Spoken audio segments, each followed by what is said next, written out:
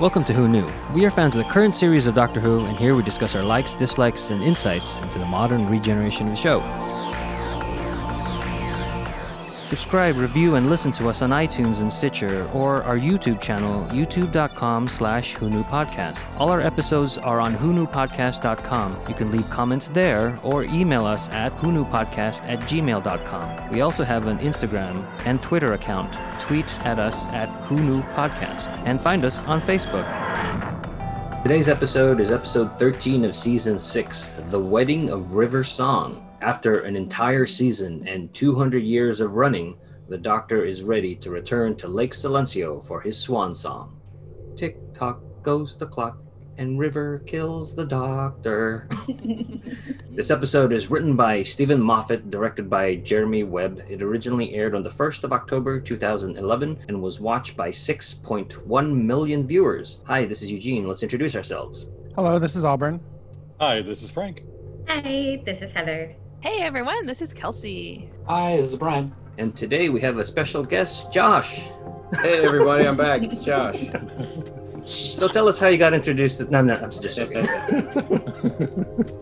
Welcome back. Thank you. It's good to be back. You were doing your farewell tour to everybody before going to Lake Silencio. Yeah, exactly. I don't know what color my envelopes would have been though.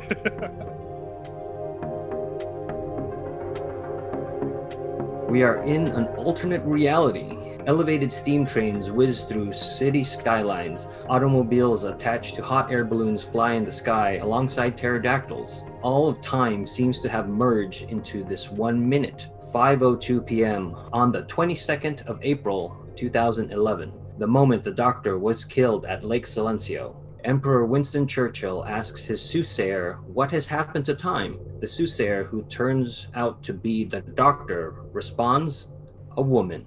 But not Amy. Don't get confused because we immediately go into Amy's little whatever her thing is that she says during the main titles. Oh, my version didn't have that. But back to the opening. A lot of money went into that. It looked pretty yeah, good. really. We have a nice cameo by Dickens from That's all right. the way from season 1 in The Unquiet Dead from Simon Callow. Not to be confused with Simon Cowell. Callow. And then we have Winston Churchill from season 5, and he's the one that says "Tick-tock goes the clock." There's a lot of little callbacks, right? Like even the pterodactyls. Are those the same ones from Father's Day, or No. are they different No. features? Those are Reapers. Father's Day was like a made up. Uh-oh. I Those mean, are well. not pterodactyls, okay. Oh, okay. I'm just like flying creatures in the sky. Pterodactyls. There were pteranodons. As the resident paleontologist of the group. The Silurian Doctor is back. That's right. Yeah. Malekith. And Meredith Vieira. Definitely dates it. Oh, that was great, though. And then the two other news anchors are British. Like Meredith is for the US. One thing I did really like about this opening, because I didn't recall what was happening, I had to actually rewind and go, did that say 2011? Did I miss something? What did I miss? I like episodes that open up with like, what the hell is going on? And you think, oh, this is the future. Oh, it's not the future. Wait, what? Wait, who's that? And all that stuff. And it just kind of leaves you confused until you do find out what's going on. And I actually end up liking the explanation. That's one thing I like about Doctor Who is even throughout the episodes, you're supposed to, at times, not know what's going on. And sometimes it makes us angry because we are totally expecting something, and then it twists us and makes us angry until we watch it again and then realize, oh, that was a good idea. Yeah, sometimes when I start episodes like these, I have to make sure I didn't skip something. Right, yeah. Like, oh, okay. I'm supposed to be confused. Great. Yes.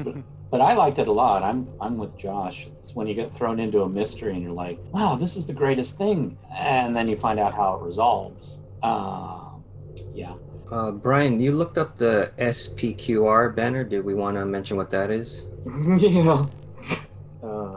I don't remember in Latin what it actually means. But that those letters would be around and it would signify the emperor.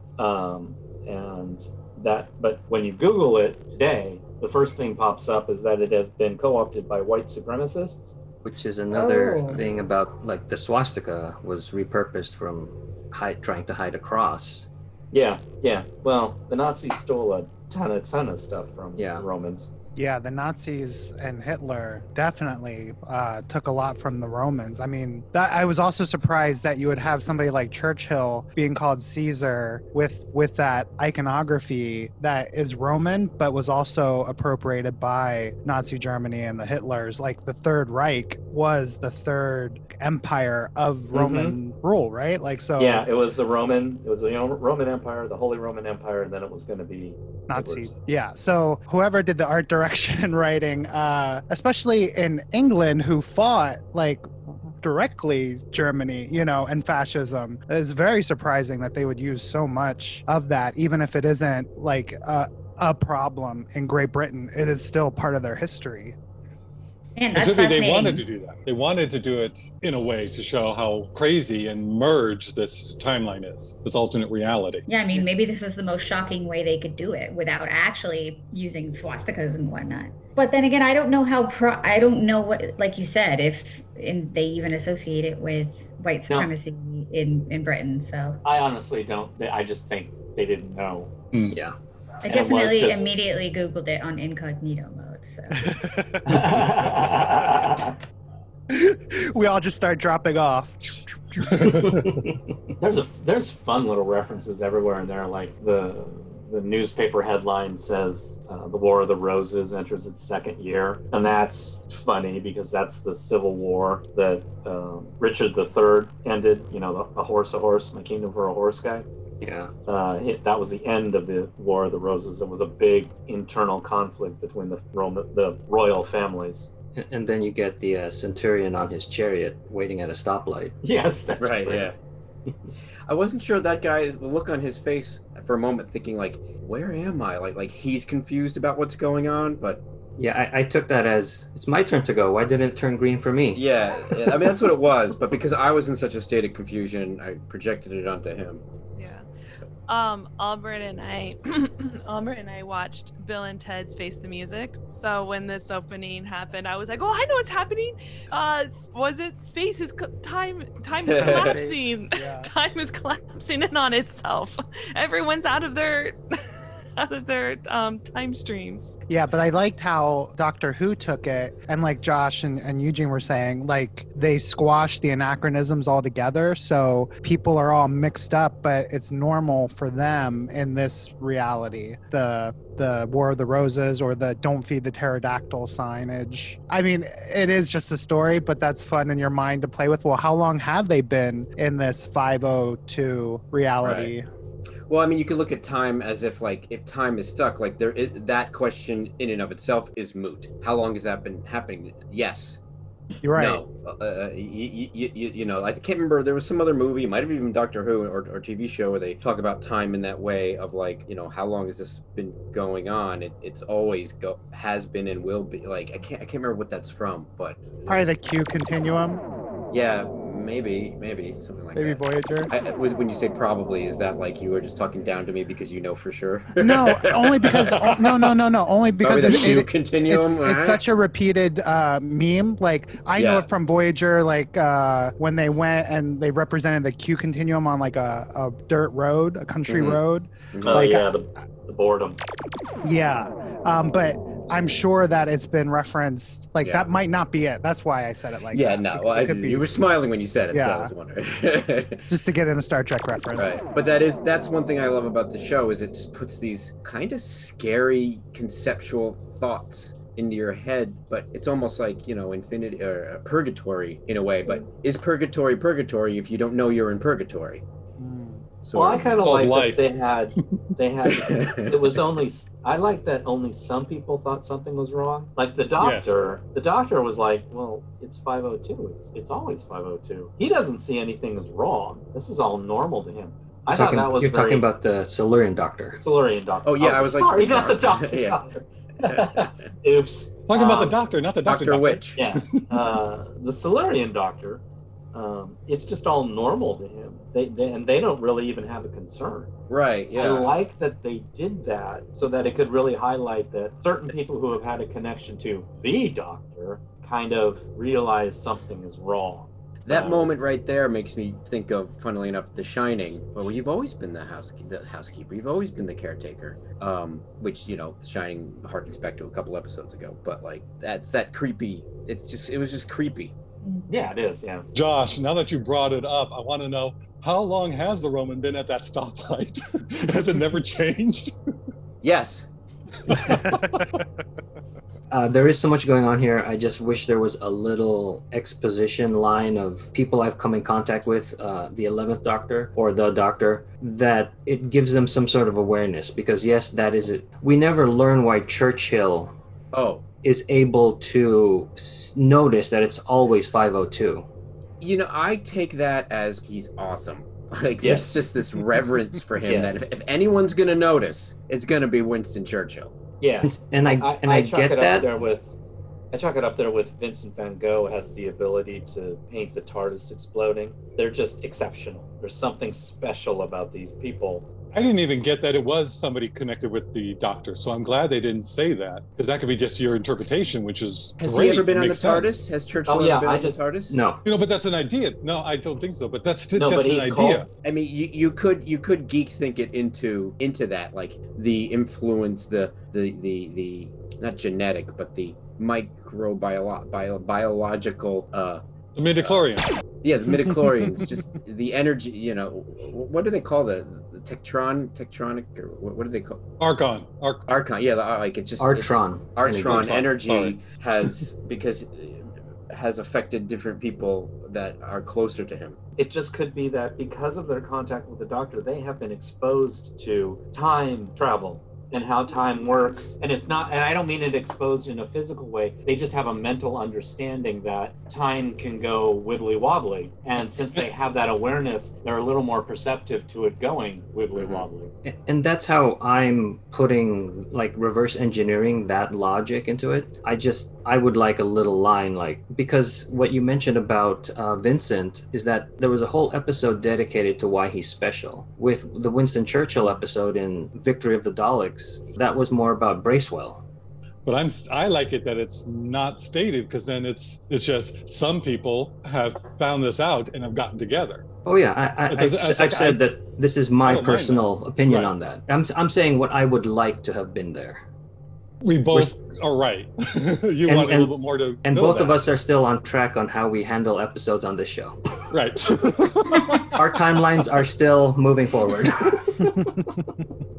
Well, I want to go to a different timeline for a second, and I say I don't like the title of this episode. I don't either. I will Yeah. agree with you on that. Like I was like 3/4 of the way through, and it's like, because again I couldn't quite remember what was happening, and I figured that whatever's gonna happen is gonna happen at the end, but I was like, this has nothing. The bulk of the episode has nothing to do with that. It Do you know how reminded many me. people tuned in just because of the title Yeah. of the episode? There you Yeah, go. it reminded me of when we did The Doctor's Wife, and I think it was Alburn that mentioned he didn't like the title of The Doctor's Wife when we did that episode. But as it goes further along, Moffat's titles get worse and worse. Yeah. I'm so sick of the Wedding of River Song, the Husbands of River Song, the Day of the Doctor, the Night of the Doctor, the Twilight of the Doctor. I mean, it's just people, just get over it. The daylight savings time of the Doctor. Yeah. I mean, as somebody who works in marketing, I recognize the genius of it. So marketing is evil, but it's also kind of clever. So I get it. Yeah, it does its job. And Eugene, you didn't like the TikTok from the Emperor when he said that, but I think that's the whole essence of the episode, and I like that he tied in what was going before with TikTok goes to clock, with going, why do we say that if the clock never ticks? Yeah, I cut myself from explaining that, but what I don't like about that is that the TikTok song is constantly changing every time we hear it. So when he said it, I kind of wanted him to, because he says it's that old song, but the clock never moves. It's always 5:02. It's like, well, give me another verse. You didn't do what we've done in the previous episodes. Oh, I agree. Again, Eugene and Frank, two sides of the coin. Everybody else, meet in the middle. I'm on Team Frank for this one. I like that the song had that direct correlation to the clocks being stopped in this episode. No, it's a good clue. I do acknowledge What's the that. line? I don't even know what's the line. Well, which verse are you asking, Kelsey? I don't know. What are we talking about? That's what I'm asking. It's Churchill talking to the doctor. He repeats the poem, "Tick tock goes the clock," and then he asks the doctor, like, "But the clocks don't tick or talk. So what does that mean?" Because for them, time isn't moving.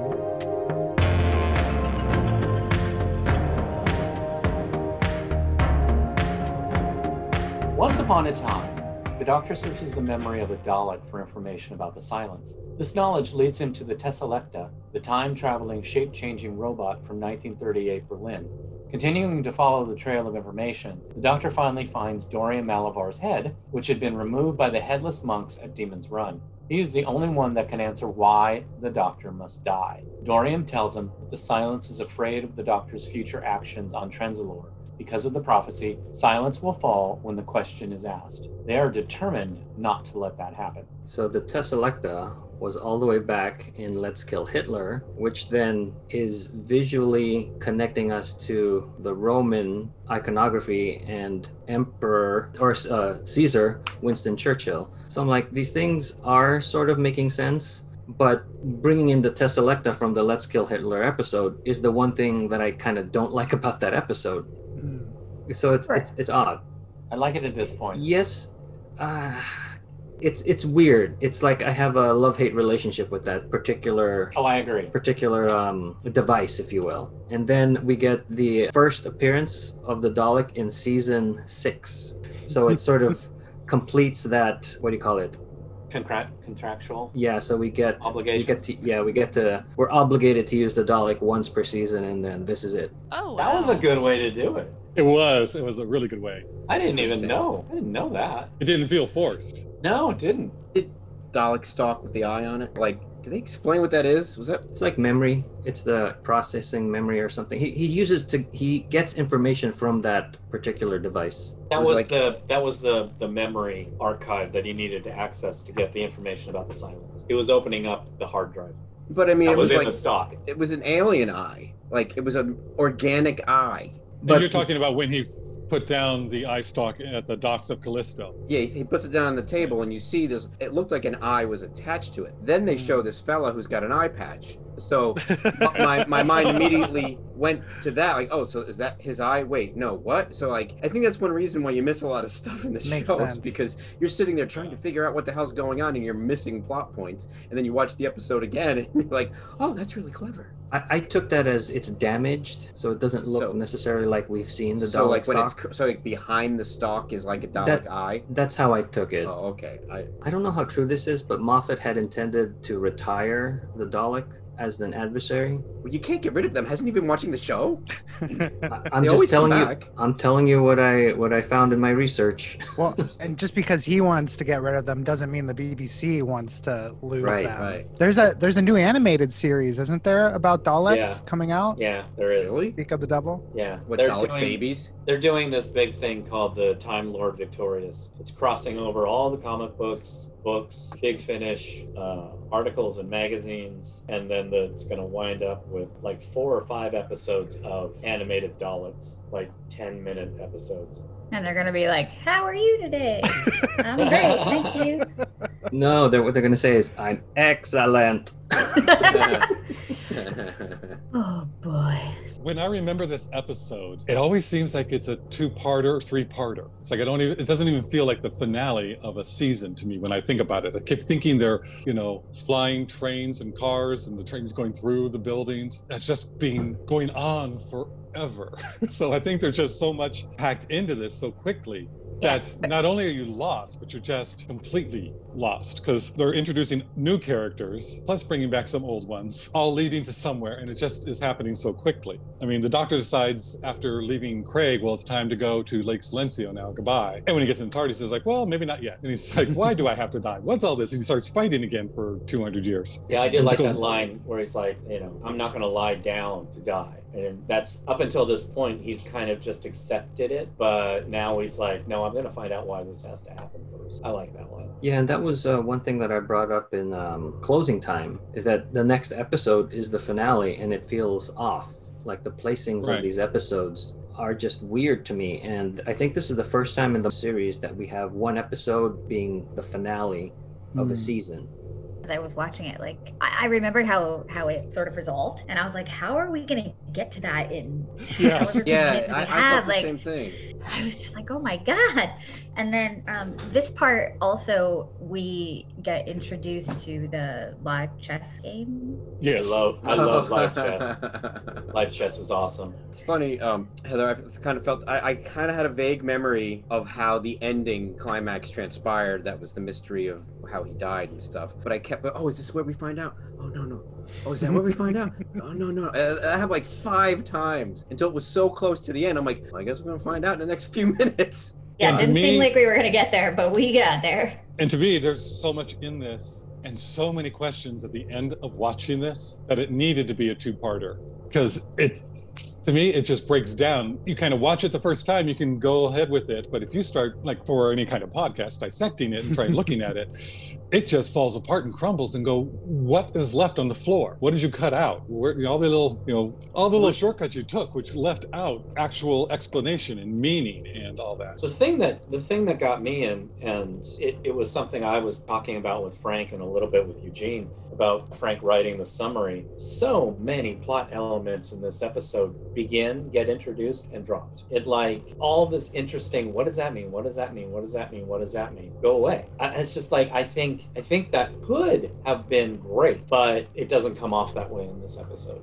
And I think that's where my criticism for this episode is coming from, because I can see if this was a joke, like if they're setting up jokes, premise set up punchline, that's why I'm filling in the gaps for myself of like Caesar Churchill, like finishing, giving us a new verse to the TikTok song, and just a little bit of exposition of why he's able to notice that it's stuck at this 502. So that's where I'm coming from. Again, it's like watching it for the first time, fine, but then you watch it again and you have to dissect it, and then this is what I'm doing, because I can see the potential for it to be great. You're trying to give it some relevance. Yeah. There's got to be a reason. And as a fun trivia bit, the live chess player guy is Gantok or Gantek. That is the actor inside is Mark Gatiss. No way. Oh, really? Really? Oh my God. Oh, now you can't unsee it. We did not look for that. That was surprising. Never in a million years. But his name is not credited. He used the pseudonym Rondo Haxton, which is a homage to an American horror actor who that Rondo look is Haxton. based on. Sure, yeah, him. The heavy in The Rocketeer is based on that character or actor. You know what I'm talking about? The big muscle. What's his name? Rondo what? Hold on. I'm gonna send this in the chat. You'll know it when you see it. Oh, this guy, yeah. See? No, seriously, yeah. Is that his funny. real face? Yeah, that's him. So we basically just made a horror trope out of this guy's face. I mean, that's cool. Rondo Hatton. Guy made a living off of this face. Oh, that guy. Oh, That- wow. I always thought he was in makeup. But that does make more sense why we get introduced to this character who does quickly die, because it's like more fun for Mark Gatiss to get a good death scene Right. with all the skulls coming on him or I coming at wouldn't him. call that a good death scene. I thought that was cheesy. The way it was executed is very cheesy because it's slow-mo. It's like a weird frame rate, and they do something with the iris to hide Yeah. things. Yeah.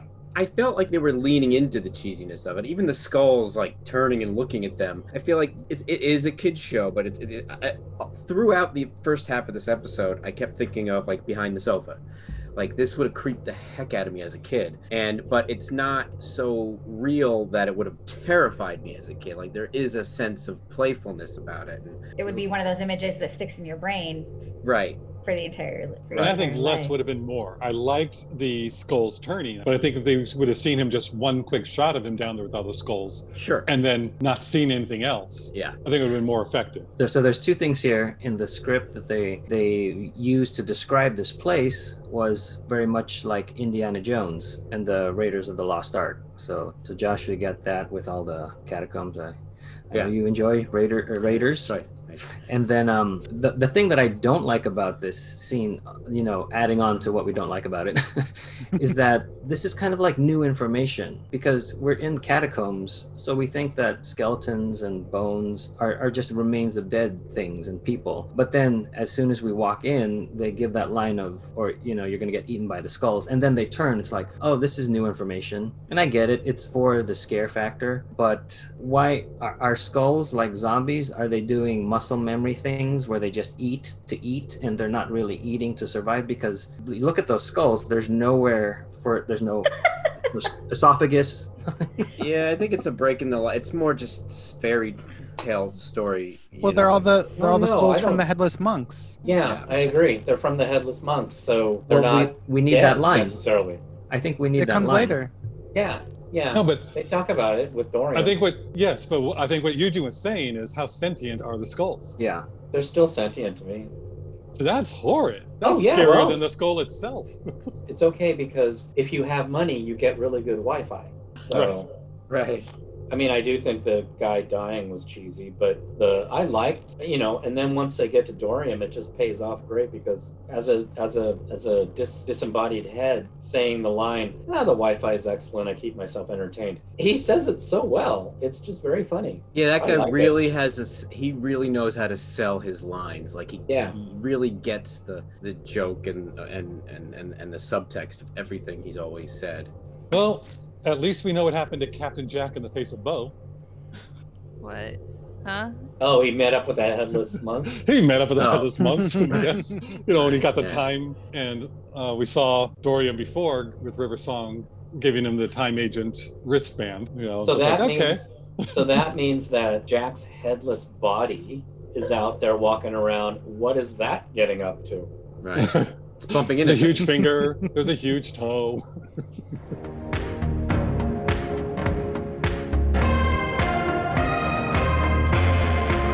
After Dorium tells him the question, the doctor headnaps him back to the TARDIS.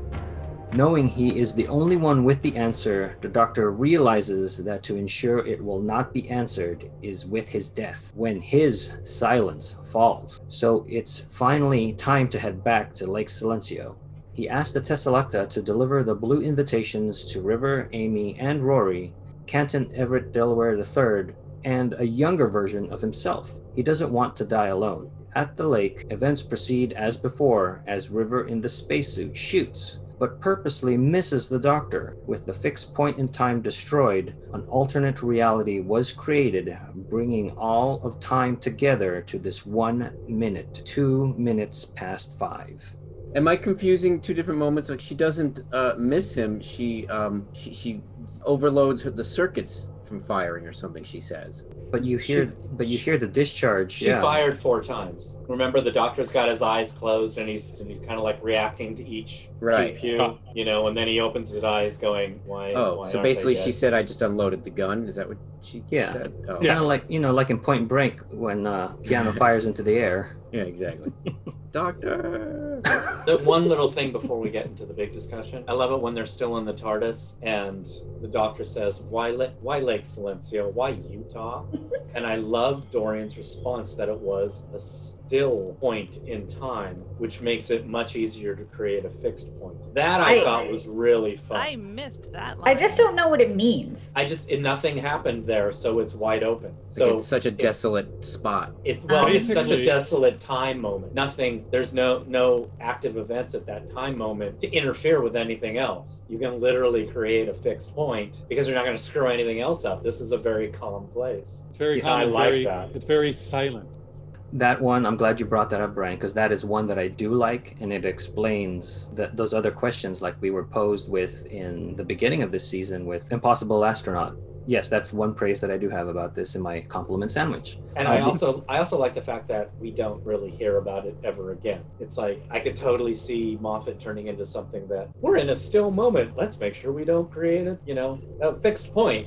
I'm just very glad that it's just mentioned, it's just there, and then we move on. Yeah, the other thing I like about, or I love and hate this part, but we get a mention of Brigadier Lethbridge Stewart, where he's trying to call, on his allies. And to me, watching this again, it's like I got emotional because now I know who the Brigadier is, and the fact that the actor passed away, that they couldn't, I guess, use him. And that's probably why Moffat threw that in there, because he just grew up with that character. And in my mind, I'm putting it that the Doctor would have written an envelope for the Brigadier, but now that he passed away, he can't deliver that. I said last night that at that moment, there part of me kind of wishes that he had pulled the card out of his pocket. Yeah. And either tore it up or put it down. Kind of did want to see that. So What made me angry? Mm-hmm. Well, it made me angry. It pulled me right out of the show, because I know that the actor died that year. I know that when we were watching it, he died in February. They put it in, and it was a nice little homage to him. But it didn't fit the story. The Doctor's being pissed. He's being all grandiose and victorious and saying, I can do anything. I can go to any of Jack's parties. I can go and help Rose with her homework and do all that in the same moment, in the same hour. He's doing all this stuff. Well, if you're going to say goodbye to him, you know when he's going to die. You knew that back in, when you're the seventh Doctor. So it's just it pissed me off going, you're putting this in there just to honor this actor, which is great, but you're hurting the story, in my view, for it. Because you pulled me out. It makes no sense why that changed your mind. Most of modern Who watchers, watch from 2005 up, have no idea who the Brigadier is. It doesn't have the emotional impact that it should. And if somehow it's like that would have been happened earlier in the episode when he's traveling, when he was with Craig, even if it happened in last episode, just something where I went to visit him, that, I don't know, it just, you needed to honor him. That's great. And I think if it was the beginning of the episode, that would have been good. Or even just to bring up him as somebody important, either at the beginning, just say how I've known some great people, yada, yada. And then when he calls up, he would have, no, he passed away. And the Doctor would have, forgotten about that. And then he would have had that revelation at that moment. I can't do this. This is how I was imagining it. Earlier on, if they had just paid homage to the Brigadier and the actor, early in the episode, with no real significance to the plot, it just happens. And it's like, it's like, oh, I'm collecting all my friends. I want to collect the Brigadier. Oh, the Brigadier's passed. Oh, that's a shame. What I wanted, I would have wanted that to happen. And then in the scene in the TARDIS, when the Doctor is saying, I can do whatever I want. I can go watch Rose with her. I can go help Rose with her homework. I can go to Captain Jack's stag parties. I can do anything I want. I wanted someone there at that moment to say, but you can't go back and visit the Brigadier. Because I think that would have been such an emotional moment to literally stop the Doctor from his rant and go, oh yeah, I'm not all powerful. Well, and I don't think the Doctor could go back and see Rose do her homework or go back and see any of that because he can't cross his own timeline. Like, I think he can say that, but I don't think he really could. And so he was getting grandiose with himself. That's why the call to the Brigadier, stops him, because he was getting, I can do all this again. And then that, deflated it. But at the ending of his 10th life, he did go back and see Rose. He did go back to other people who weren't there anymore. So he could do it. But he didn't interact with them. He just... Yes. He did. He said, oh, you're going to have a good year. Yeah, well, he shouldn't be able to. It did not have that emotional impact for me. I did not get that. And I think I'm okay with this reference to the Brigadier, because the one that happens later is the one that makes me as angry as you are now, Frank. It did then too. It really pissed me off then. And I like this one slightly better. And I think that's why I'm okay with it. Because the other one is just the worst. I agree. Eugene, we have a two-headed coin this time. But I do want to mention that the actor Nicholas Courtney did reprise his role as the Brigadier one last time in 2008, and it's in The Enemy of the Bane, which is a Sarah Jane Adventures story. Cool. So we never got a regular Doctor Who episode, huh? Unfortunately not, because like Frank mentioned, he passed away in February of 2011, and then this episode aired on October. And his last episodes were in the 70s, right? In the 80s, it is Battlefield with the Seventh Doctor. Oh, okay. Yeah, wasn't he with Ace, right? Yeah, Ace and the Seventh Doctor. And it fulfills that prophecy. It was said in that episode that he will die peacefully in his sleep. And that's what happens here. because I'm confused. After Dorian tells him the question, what is Dorian? I didn't think that Dorian told him the actual question. What is he? Does he tell him the actual what the question is? I thought that was Yes, he saved to does, the but very not end. that we heard. We did not hear him say it. At this point. Oh, He just told goes, the I will doctor- tell you the question, and then it cuts to something else. And then the doctor takes his head into the TARDIS and goes, I told you what's going on. You know what the question is now.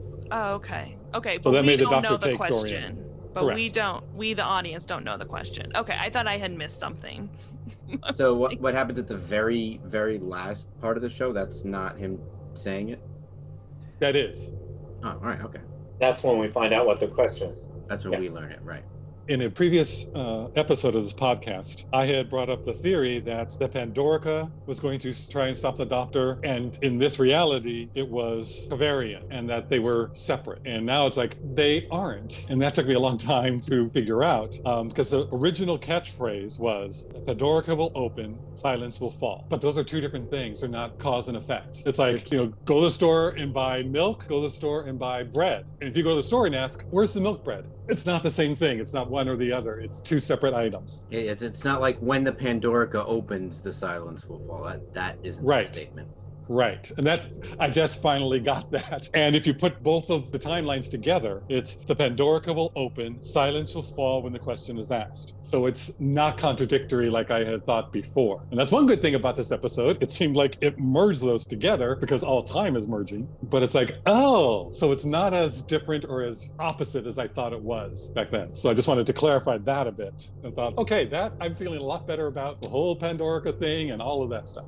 And I like the little exchange between the Doctor and River on the lake. Did you want to go for that, Eugene, or do you know what I'm talking about? No, go ahead. You can start, Frank. I'm sure Well, I'll it's add just- on to it. The Doctor was shocked that River didn't shoot him because this is the way it's supposed to be. And he goes, what did you do? Time can't be rewritten. And she goes, she goes, time can be rewritten. Sorry. See, this is why I wanted you to do it. Okay. This is what I'd like to talk about. So when River is in the spacesuit and she's going to shoot the Doctor, she doesn't. She discharges her weapon, and the Doctor opens his eyes and says, what are you doing? Time can't be rewritten. And she says, yes, it can, and which is the counter to what happens in... Take it again. Because he asks, what are you doing? It's a fixed point in time. She goes, time can be rewritten. And he goes, don't you dare. Yes, I think which- that's the key phrase, was don't you dare, because that's what River said when it was Yes. her time to die. Oh, really? That's the counter to what happens in Silence in the Library and Forest of the Dead, where River is giving up her life for the 10th Doctor. So I thought that was a nice symmetry between the two characters. Yes, I love that part. That's one that I do like. So it's not all doom and gloom with me. I'm pointing out the good stuff. Again, we're on the double-headed coin. So yay. I disagree with that. A double tail coin? One thing that is really nice about that conversation then between the Doctor and Dorian is at the end when the Brigadier doesn't answer, the Doctor does realize it's time and is prepared to go. So that was nice. Yeah, I agree with you on that.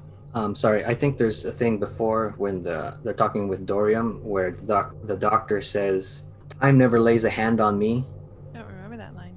Me neither. What was the line again? Time never lays a hand on me. Where he's trying to call the Brigadier. It's like that's the moment. Right. It's like that's what I needed in the Demon's Run episode, A Good Man Goes to War. I needed that sort of hubris, I guess.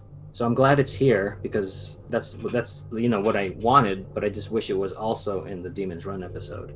Mhm.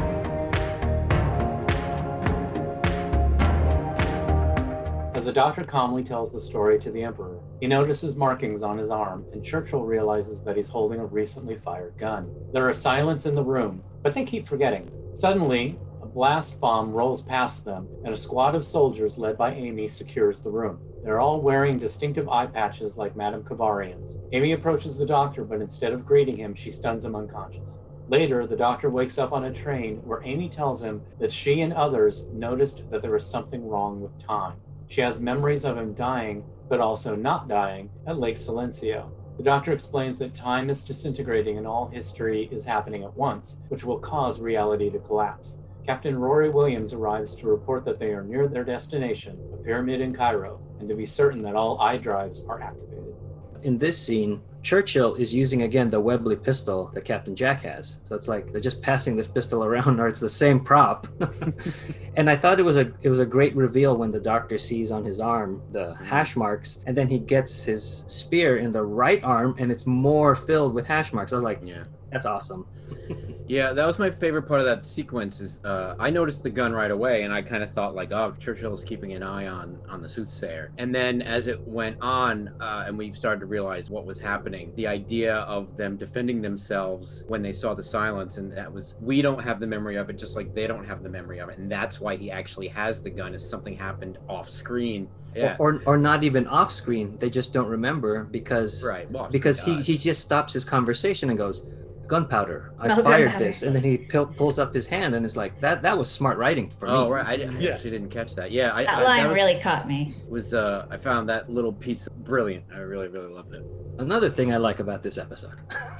Yeah, and as the Doctor raises his hand because it's out of the shot, you can't see it, there's a pike in it, and it's like he didn't have that the last time I saw him. So I thought that was done really well, the way they edited that into the other story. Seeing all the hashtags, it's like, yeah, we know why it's happening because we see those hashtags at the beginning. I thought it was great. That part I did like. I thought that was done well. I agree.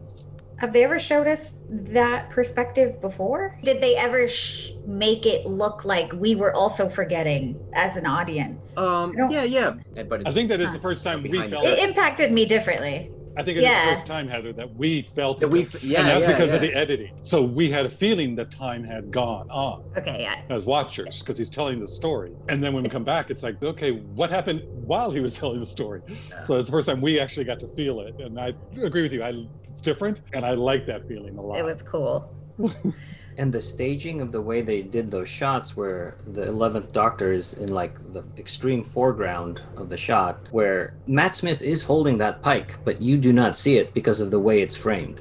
Right. And then Winston Churchill is in the further background, and he gets closer as the Doctor is explaining. And then so when he gets closer, he can hide the pistol and then pulls it up just the way the Doctor pulls, like this. You don't see that. And I thought that was great that they staged it that well. Yeah. I don't know when the movie Memento came out, but I feel like the first time we had the silence, it was horror based and not like that. But in between then and now, this is very Memento in the reveals to the audience of what is happening. And yes, it works very nicely here. I like it a lot. Do you want to guess how old that movie is? Oh no, I was just gonna say nobody looked this up. Early 90s. Close. Mid 90s, late 2000. 2000. Oh, okay. Oh, so yeah, so it was before this. So yeah, somebody like in between writing the first silence and this one was like, wait a minute, Christopher Nolan did a movie about this. Let's ape him. I like the idea of Area 52 being in a pyramid. I was like, yeah, we would destroy Egypt, ancient tombs like that. Just build right inside.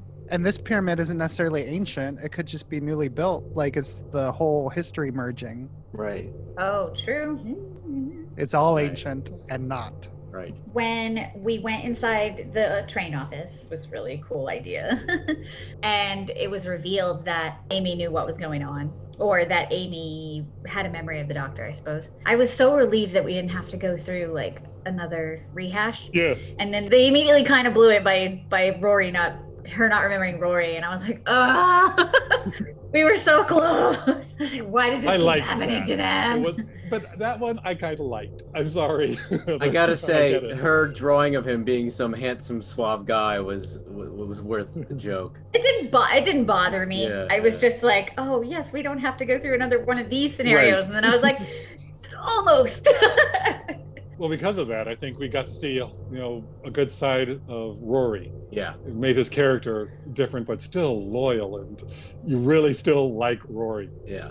And showed Amy, too, is now a different person. It's not like she's all infatuated with the Doctor. She is, thinking about Rory, but also, too, with the way that she reveals it to him, what is going on. It's one sentence, very quick. They made a joke out of it, so they didn't really draw it out as much as you were worried they would, but, yeah.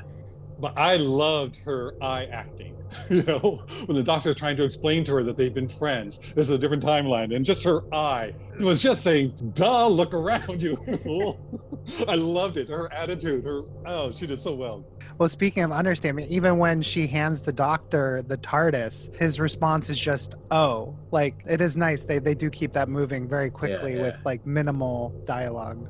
I like that the eye patches are getting explained, and even previously when the doctor realizes that it's his silence that's going to be the one that falls. I like that as well. I like it, but it also at the same time it was already enough of a coincidence that there was Lake Silencio and the silence, and now it was like, oh, we weren't talking about either of those. We were talking about your silence. It's kind of like the trifecta of coincidences. They have to throw you off the case. Yeah, I do like it story-wise, though. I enjoy it, but I was distracted by like the coincidence. I can see how it's problematic, but for me, I was just like, okay, I don't mind that. I'll buy that. That we changed the meaning of the thing we've been hearing for 2 seasons. Cool.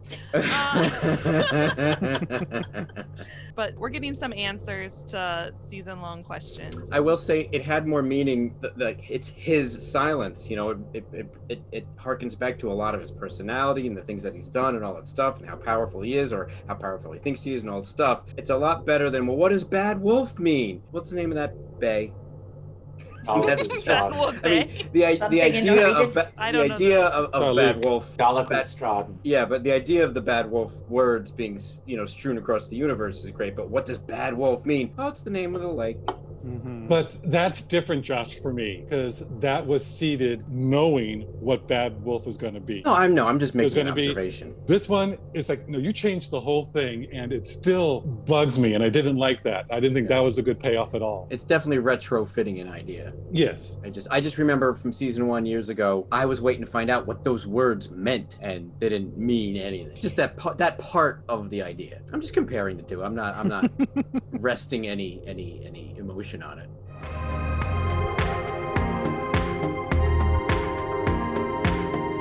They give the doctor an eye patch, which is really an exterior memory drive that can allow the wearer to remember the silence. Amy leads the doctor past silence held in individual cells to the command center where River is waiting, along with a tied-up Madame Kavarian. The doctor grabs River's arm, knowing that this will cause time to begin moving, restoring the proper reality. Soldiers pull the doctor from River, as she would rather destroy reality than kill him. At that moment, the Silents break out of their cells and head toward the command center. Madame Kavarian smirks and tells them the Silents were never captives, just waiting to spring their trap.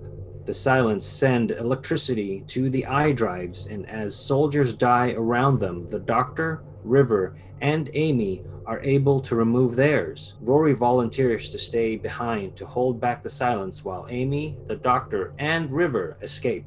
At the last moment, Amy returns and saves Rory's life. Madame Kavarian asks Amy for mercy, but River's mother instead secures the patch to her eye, which beams with electricity.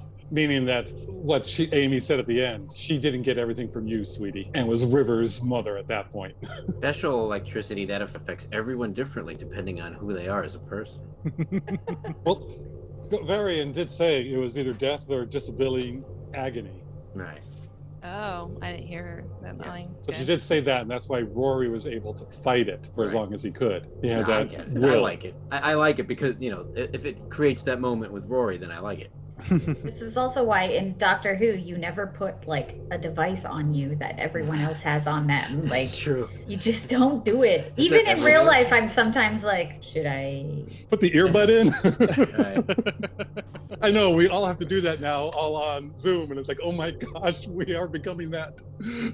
It does feel sort of convenient that Rory can withhold like the pain, but then at the moment they break through, he's weakened, and then Amy just comes back because suddenly she remembers. Right. That to me felt very just writer convenience. They wanted both moments. They wanted Rory to be awesome and then Amy to save Rory. But that's such a trope. Yeah. Like if anything, it could be he ran out of bullets and then she shows up, something like that, who knows. There could have been any number of things, but yeah, they took a shortcut. But emotionally it worked. And I'll always, if something that I don't really like story-wise or writing-wise makes me feel something, I'll always side with that, so. And then the other thing I wanted to point out was when Rory's looking up at the water leaking, they do that thing with the iris again that they did with the skull pit. I'm like, why are you going to use that same thing? I don't know what happened with the second unit. They just probably couldn't get the camera to pick up the water drops or something. Mm.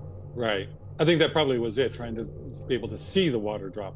And so they had to film it a little bit differently. But who knows? there's the whole waters of Mars, that water will find a way idea that got me. Well, and also water is patient because they've been waiting in their cells for how long? Right. Well, there's no time. Yeah. For how long? Yes. Touche. I think there is some timey-wiminess around Amy's memory in general, throughout many episodes. So, like, in these moments, she's remembering Rory, and I think it's kind of like her magic memory things that start to happen.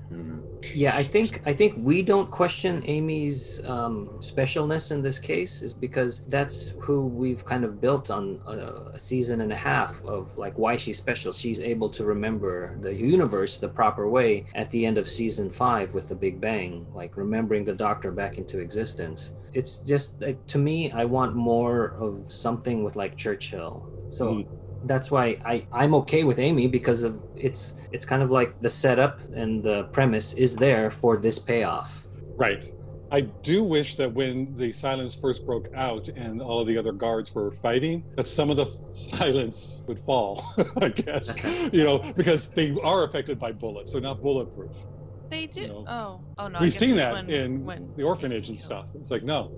So I wish they would have shown some damage on both sides rather than just coming up. I did notice in the editing and shot choice, they were avoiding certain gun violence and reactions to it.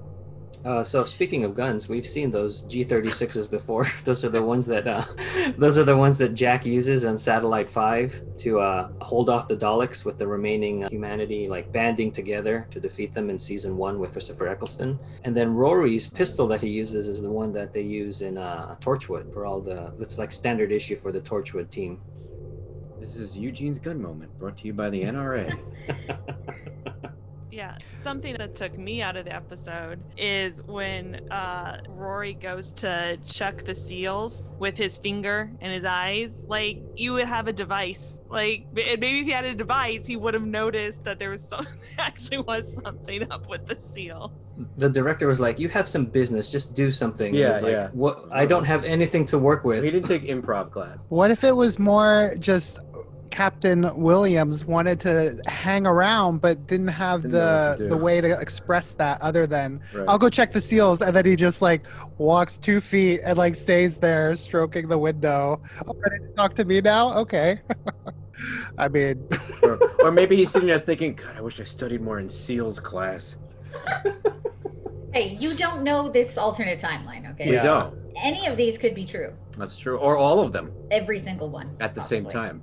But what's funny about that scene is that the Doctor comes in awkwardly trying to play matchmaker with Amy and Rory. So the awkwardness of Rory doing this is combined with the Doctor's awkwardness of matchmaking. Maybe what Rory's doing, he's breathing on the glass and doing a heart, Amy and Rory. Think you got it. No. And then the Doctor comes by, he's like, "Oh, gotta get that out of there." checking the seals. He's writing like to the silence, like he's writing backwards, like, "You suck. Stay quiet. Shut up." Okay. Oh, before we go on, there was one line in there that I thought was great. A funny line that the silence delivered. Rory Williams, the man who dies and dies again. It's just that we have him dying, and we keep saying, "Oh, Rory's dying," and that the silence know about that. Everyone knows that. It's like it's almost the Harry Jones. Yes, we know who you are. But it is almost like, yes, that's me. What do you need?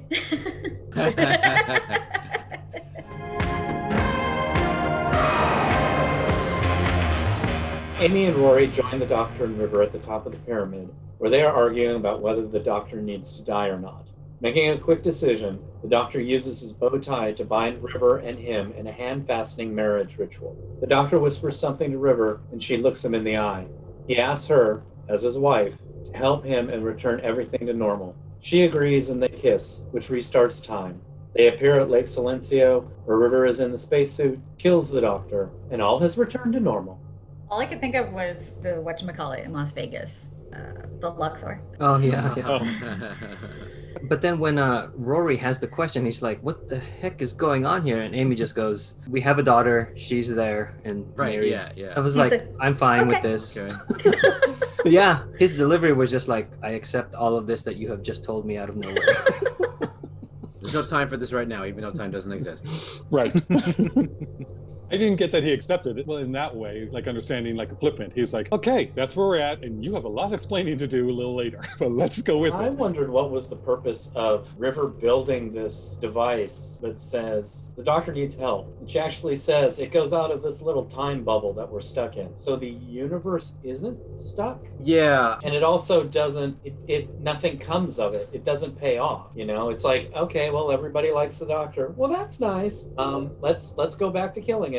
It's just there and drops out. It really took the wind out of the sails of the threat that he was talking about. If all time and existence will be gone, except for the people who aren't here right now. Yeah, it was just yeah. an odd thing. It's like they needed some way to figure to get them up to the top of the pyramid and to have a nice little device thing that looks like an altar, so that they could have this ceremony. And it's like I didn't even think of that. But why? Yeah. Not only that, it's also we've already used this. We call everyone in the universe thing. Yeah. Like maybe more than once, not that long ago. A number of times, yeah. This is really going to lose impact if you keep doing it. Yeah. It also felt like they wanted to do the counter of what happened in Pandora. Earlier this season, where everybody is now fearing the doctor. They kind of wanted to do the opposite, where everybody wanted to help the doctor. Yeah, this felt weird. But again, I think it falls into what Frank was complaining about before. It's just kind of like they want to do contradictory ideas, so they shove them together in a sandwich, and then you're like, well, this doesn't really taste good, but I guess I won't be hungry after. Well, I'm on the opposite side, Josh. The way I saw it was that's the doctor realizing that he did get too big. It's like, you're trying to contact everybody, and this bubble was the bomb, kind of like when Pandora and stuff. It's just sort of, when this explodes, then it's going to affect all out to reality. But right now, this is where it's all congregated at. It's the epicenter of what's happening. All right, I get it now. So so this will destroy everyone, even the people who are outside our bubble at the moment. All right, that's how I saw it. And also, there was a theory that I heard, I can't remember where, on what stayed with me, that River says she sent that all the way through time and space from beginning to end. The doctor needs help. And if you don't know who the doctor is, they're going to ask at the beginning of time, Doctor Who?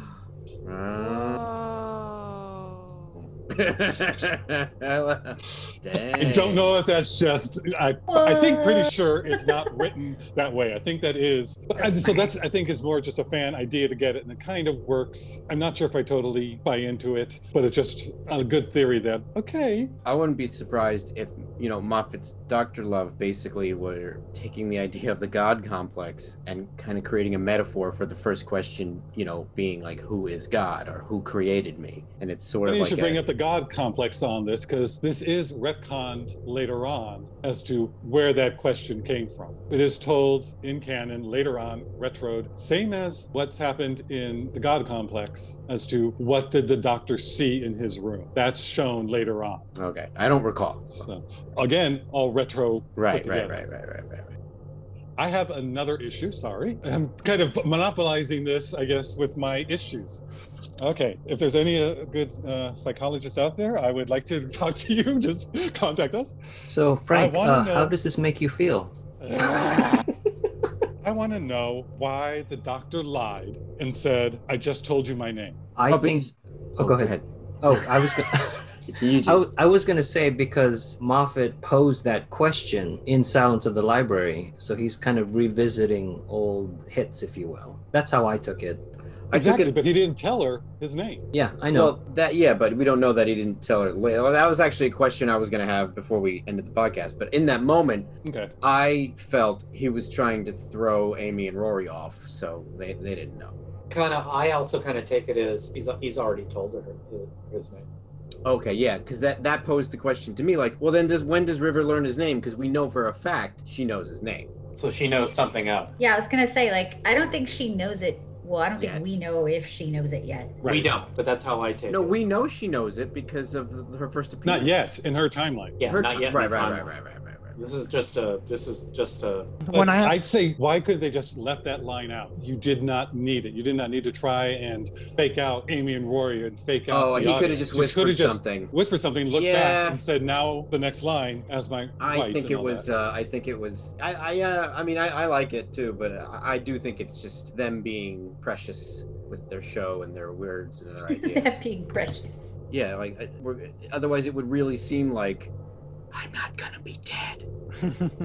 You know, this way you give an identity to a mislead. So, and I think we were even talking about this in some other way too. Oh, so the sign with the bit with the silence, and Churchill has the gun and he has the spear and all that stuff. That scene is about something else, but it's also about the thing that we don't know about. So it's kind of like two things are happening at once, but you need to give the actions meaning so the audience doesn't anticipate the secret, the twist. I get that, and I totally disagree in my point of view. I think it's a slap in the face. I think we're going to try and just trick the audience. It has nothing to do with Amy and Rory in my mind. That's not why he said it. He didn't say it to Amy and Rory. He just said it because of the audience. It was a line directly to the audience to mislead them, not to be coy or interesting or lay some foundation. It was I want to lie to you right now. I'm going to go with Frank on this one. I want to lie as a writer to you, the audience, and just psych you out and go, ha, you fell for it.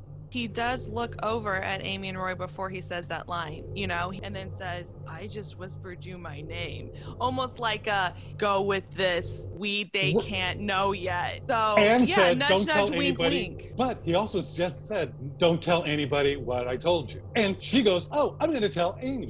I'm going to go tell Amy. And she does. So what? Women can't keep a secret? No, if what you're saying is that it's for Amy and Rory, he is telling her, do not tell Amy and Rory. If he said that line for it, don't tell Amy and Rory that I'm in here. Yeah, right now. Because but then never, ever.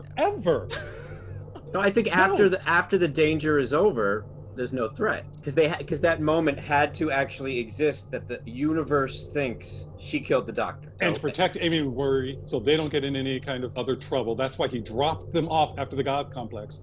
Don't tell them. Let them think I'm dead so they can go on with their lives. Yeah, those were two different reasons.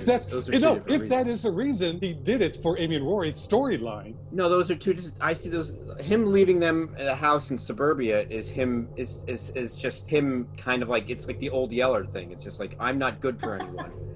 Him making sure they don't know in the moment with River is about the universe needs to think I'm dead in that moment, that fixed moment. That's what that's. So you agree that he didn't mean Amy and Rory? He meant everyone in existence, including Amy and Rory. And for River, it's an old secret. Yeah.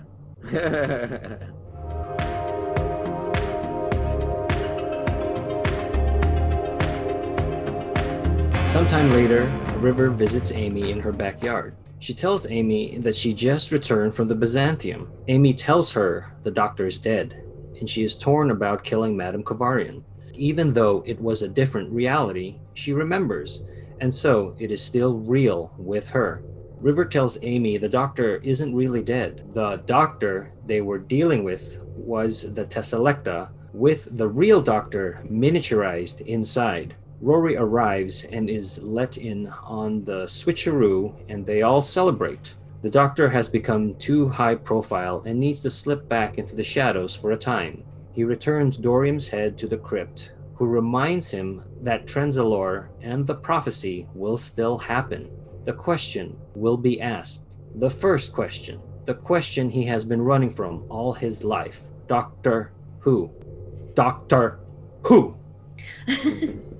So when we first go to Lake Silencio and we see the doctor die, is that the Tesselecta? Yes. It all depends on how you see time. where did the time energy, like the regeneration energy, come from? As Moffat said, you're seeing a Tesla that can change looks and change into a motorcycle, and you're worried about electricity? I'm worried about time energy. It can produce that look. It's not. It just looks like it. So he's like, with all that, that's what they could do. They can make it look that way. Right. But depending on how you view time, and when Amy knows things and when the doctor is, it could be a complete, like one piece of string that then has a loop in it and then continues on. I see So it at that as point when- where it crosses, could have been the real doctor, and now it's a Tesselecta. It's kind of depending on how you see it. I see it as like when Marty first saw Doc Brown die, but like, did he really die in that moment? Right. Dr. Brown die in that moment, or is it the second time we see is that, so which was the real, or were they both the real? Is it a constant loop that started at this point, but then at the same time always existed? Yeah. That's what I love about time travel stuff. Mm-hmm. But again, this reason I thought this should be explored a lot more and a lot more information given to us. Is Madame Kavarian dead in this reality? Oh, Amy because- killed her in the other one. I forgot all about her. I maybe think she that's died open. at Demon's Run. I don't know. Oh, yeah. I think Oh that's, no, because we see her later with River as a Right. grown up. Or Yeah, I think that is After open she- to whatever they would. It leaves it open to whatever. the But scripts- it has consequences, because if she's still alive in this version, meaning that things didn't happen in the other, is River the doctor's wife? Well, I Did guess that's a marriage matter not of. happen? Well, if she remembers it, then yes, that sort of thing. If it's remembered, it's still there. But it's the whole thing. She remembers killing Kavarian, but then Kavarian can come back and stab her and go, "But I remember you being dead, so what happened?" Well, yeah. Well, No, that's exactly what it's- Amy. That's exactly what Amy said. Like, it may have not happened in this reality, but I remember it, so it did happen to me. Right, but that's still not real reality. Well, yeah, timey like- wimey, wibbly wobbly. Kavarian could still be a threat to them. Sure. Or is she not? That's the question. But that's the question going, emotionally, it happened to you because you remember it. It's not outside of your head. It's different. That's reality. Going, Right. did it happen in this reality? Not in your head and not how you feel, Right. but outside that. And that I want to answer. Is That's Kavarian alive or dead? It's a paradox. There is no answer. But the answer to that in our reality is we don't see Madame Kavarian again. So I take it as Yet. she is dead. Yet. Right. But of all this run of Moffat's, we haven't. This is her last appearance.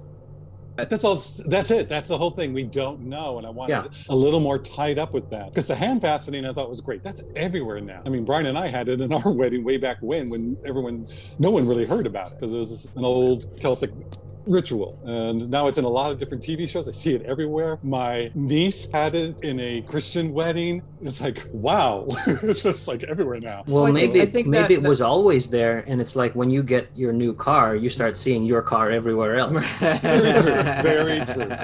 That could definitely be. Well, story-wise, though, that bit there wasn't about Madame Kavarian. It was about Amy killing someone or letting someone die. That's what that moment was about. So the bad guy, Madame Kavarian, was just a tool to put our character through, an experience, and that's what it was for. No, I get that, and I liked that she still remembers it and that she feels it and is torn, because I'm torn. It's like, yay, Amy, she did it, and go, oh my gosh, what does that mean about me?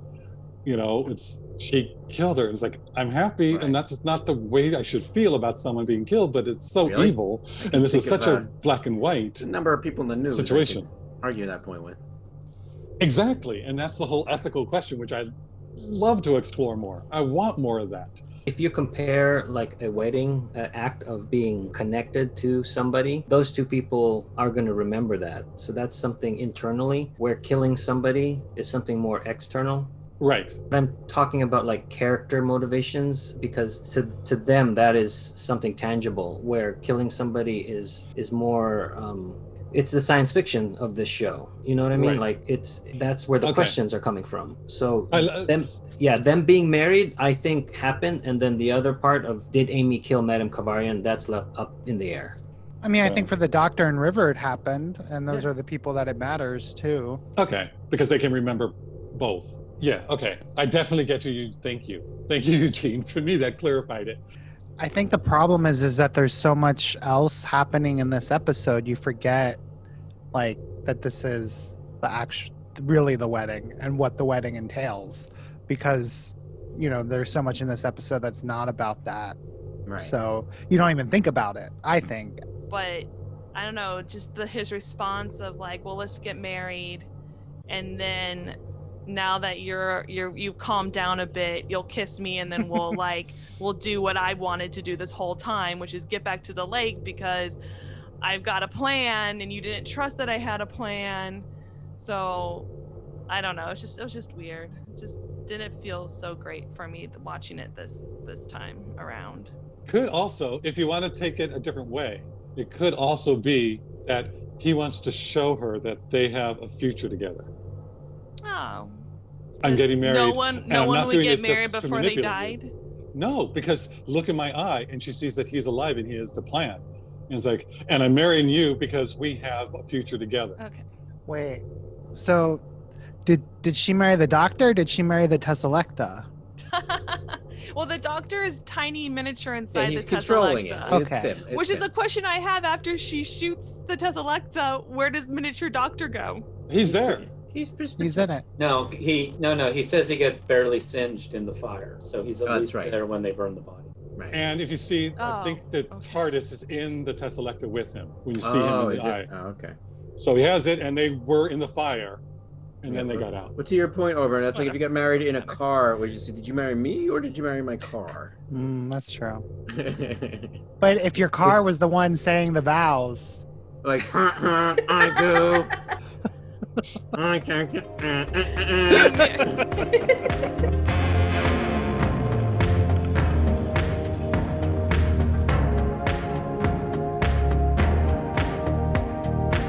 There is a prequel to this episode, and it was released online. It has them in Area 52. The soldiers or Marines are patrolling the captured silence. And there's another TikTok song lyric that is given in this prequel, and then it ends with River. Well, and you have to watch it before this weekend because TikTok is going to be banned in the U.S. Right. Very smart. So going through the cast, Frances Barber, we've met before. She is Madame Kovarian. This is the last time we see her. Simon Fisher Becker plays Dorian Maldivor. This is the last time we see him. Ian McNeice plays Winston Churchill, and he was in, I think we mentioned this earlier, in the Victory of the Daleks episode. He was in Rome as the announcer. He was in Dune and Children of Dune, the sci-fi miniseries is as Baron Harkonnen, and he was Fulton Greenwall in Ace Ventura: When Nature Calls. And this is the last time we see Winston Churchill. Nicholas Briggs voices the single Dalek that we see. Richard Hope reprises his role as Dr. Malakay, and he was in Broadchurch Season 3 as Arthur Tanworth, and he's the owner of the house where the party happens, if you've seen Season 3. And we previously saw him in his makeup in Cold Blood, and we will see him next season. He plays a different character. Marnix van der Broeke plays one of the Silents, and he is from the Netherlands. Simon Callow, who we mentioned earlier, plays Charles Dickens. He also plays Duke of Sandringham in Outlander, and he was in the Sarah Jane Adventures, The Gift. He plays the Tree Blatherine voice, which is another Slitheen. And he was also in Ace Ventura: When Nature Calls. He plays Vincent Cadby. With Ian McNeice. And another Doctor Who connection is that he was in the Street Fighter movie, in the 1994 live-action Street Fighter movie with Kylie Minogue, who was in Voyage of the Damned. I have a couple more, or do you want to? He was also very well known for being in Four Weddings and a Funeral. I think that was his first big movie in the States. Sean Williams and Bill Turnbull, they play themselves. They are the UK news anchors. And then we mentioned Meredith Williams, but that's Fiera, it changed. Or, she got married. She plays herself. Then Niall Grieg Fulton plays Gideon Vandelor. He was the one with the eye patch that the Tesselecta was impersonating. And he played Satan in Good Omens and Monsignor Forez in Outlander. We mentioned Mark Gatiss, and then Emma Campbell-Jones plays Dr. Kent. She is the scientist in Area 52. That I think she's one of the first ones to go with the eye patch. And we will see her again as a different character. Richard Delane plays Carter. The last time we saw him was in Let's Kill Hitler as the captain of the Tesselecta. And then we get John Davey as one of the Marines. He usually plays a creature. And then William Morgan Shepherd makes an appearance as archival footage of Canton Delaware III in The Impossible Astronaut.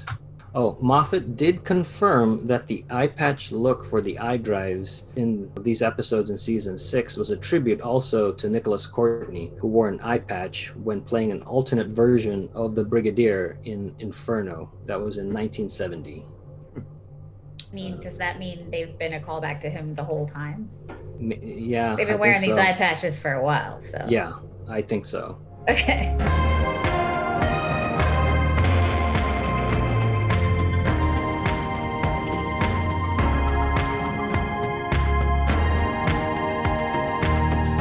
So, The Wedding of River Song. Who is this episode good for? Or more specifically, this episode is good for who?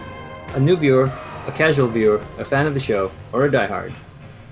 I think I'm going to put this episode into a fan category. Not saying anything bad about the episode itself, just that, you know, as the end of a season, like, you don't want to, I wouldn't use this to initiate anyone into Doctor Who, because it is wrapping up a lot. And it's also hard enough to follow for us who are, I think, more than casual fans. So that's why I'm going to put it into a fan category, because it's also an episode I've never revisited except for fan activities such as podcasting. And activities such as and or including up to select all which apply. I'll go next, since I haven't really said much this episode because I just have no emotional feelings really attached to it. And I'm more of an emotional watcher than I don't like to try and follow timelines and figure stuff out that are super complicated. That's not where I get enjoyment. For me, this episode was just a bunch of facts and information being hurled at me with a few moments of cool stuff.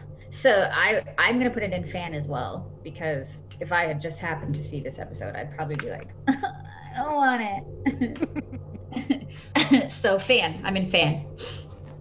I mean, I wish that this had been, like mentioned earlier on, a two-parter, so I could just answer the question, did it live up to the first part? Because I feel like that would be an easier question to answer than who is this episode good for? And I don't know. I mean, so I'm gonna put it in Die Hard and say that, like, people who like this episode like all the episodes, so it's Die Hard for me. I think in my brain, a fan would be someone who watches it in order. And so I think that's the best way to watch this. You need to see the whole season to know what they're talking about and what references they're making. I'm not putting it into Die Hard, because the more we talk about it, the more upset I get. So I think fan for me would be the best one to watch this as you're watching the entire series. And then you may only watch it once and then continue moving on. So fan. For me, to start off with, the one word I would use to describe this episode is bonkers. I'm going to put it in a Die Hard category, only because there's no way even diehards have trouble following it. But again, that doesn't relate to my enjoyment of the episode. I watched this episode. It's crazy, it's silly, it's bonkers. When I'm in the mood for that, it's fun. But it makes no sense and doesn't present itself well to having a detailed podcast about it, because we're thinking about the episode, and you certainly cannot think about this episode, well, especially while you're watching it. So I would just say Die Hard, and I'm a Die Hard, so I'm fine with it. It's weird. I kind of agree with Brian, but I'm gonna say fan, because I don't consider myself a diehard. I consider myself a fan, and I enjoyed this episode. I also agree it's bonkers. I kind of feel that a diehard has more of an emotional connection to the show, and this is sort of stepping on some of the stuff. It's too problematic for someone like to me. A diehard would love it no matter what. So I say fan. Like, yeah, it is what it is. But I watched it and I enjoyed it, and I was like, oh, okay, this is nuts, but all right, sure. And again, like to Heather's point, I ride the emotional wave of stuff. So sometimes I'll be like, well, that doesn't kind of quite fit. But now Amy's making me cry, so I'm okay. So yeah, it's kind of like, yes, this all dots the T's and crosses the I's. I guess that's what it does. It dots the T's and crosses the I's. And you're like, well, I think that's right. Sure. But I had fun. Okay, well, now we can just move on, right? We can move on now? Yes, we can move on now. It's a fan. Season 6 in general is one that I do not revisit. I think this is probably the DVD set that I own is the most well conditioned one because it just hasn't been cracked open as often. And the only one I really watched from season 6 would be The Doctor's Wife. There's a lot of logic problems I have in this particular episode, The Wedding of River Song, and it kind of culminates what I've been talking about in season 6, in that style is the priority over the substance, or at least the substance that I want to see in an episode. And in this episode, logic is very fast and loose. Like with the Gideon guy, how do we know that this guy's been dead? We're just told that. Like the skulls, we're just told that they're going to eat you.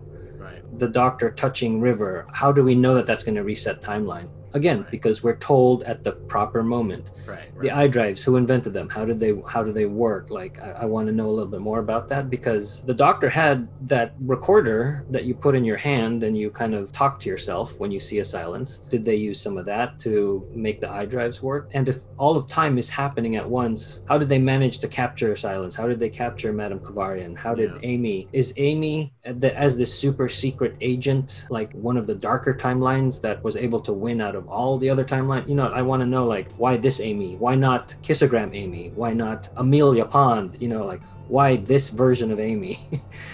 So I have all these questions that I kind of want answered because I'm more of a logical thinker. But I do enjoy that they throw everything at you, and on first viewing, it kind of works. You're brought on that train ride, and the train has left the station, and you're just waiting to go to your next destination. And it can be fun, and it also depends on what mood I'm in. So I would put it for a fan, because of all the references that you do not understand if you do not watch, mainly season 6. I would definitely make a point to have a new viewer avoid this episode. Yeah. All right. So that wraps up The Wedding of River Song. Thanks for listening. Stay safe, everyone, and we will see you next time when the future becomes the present.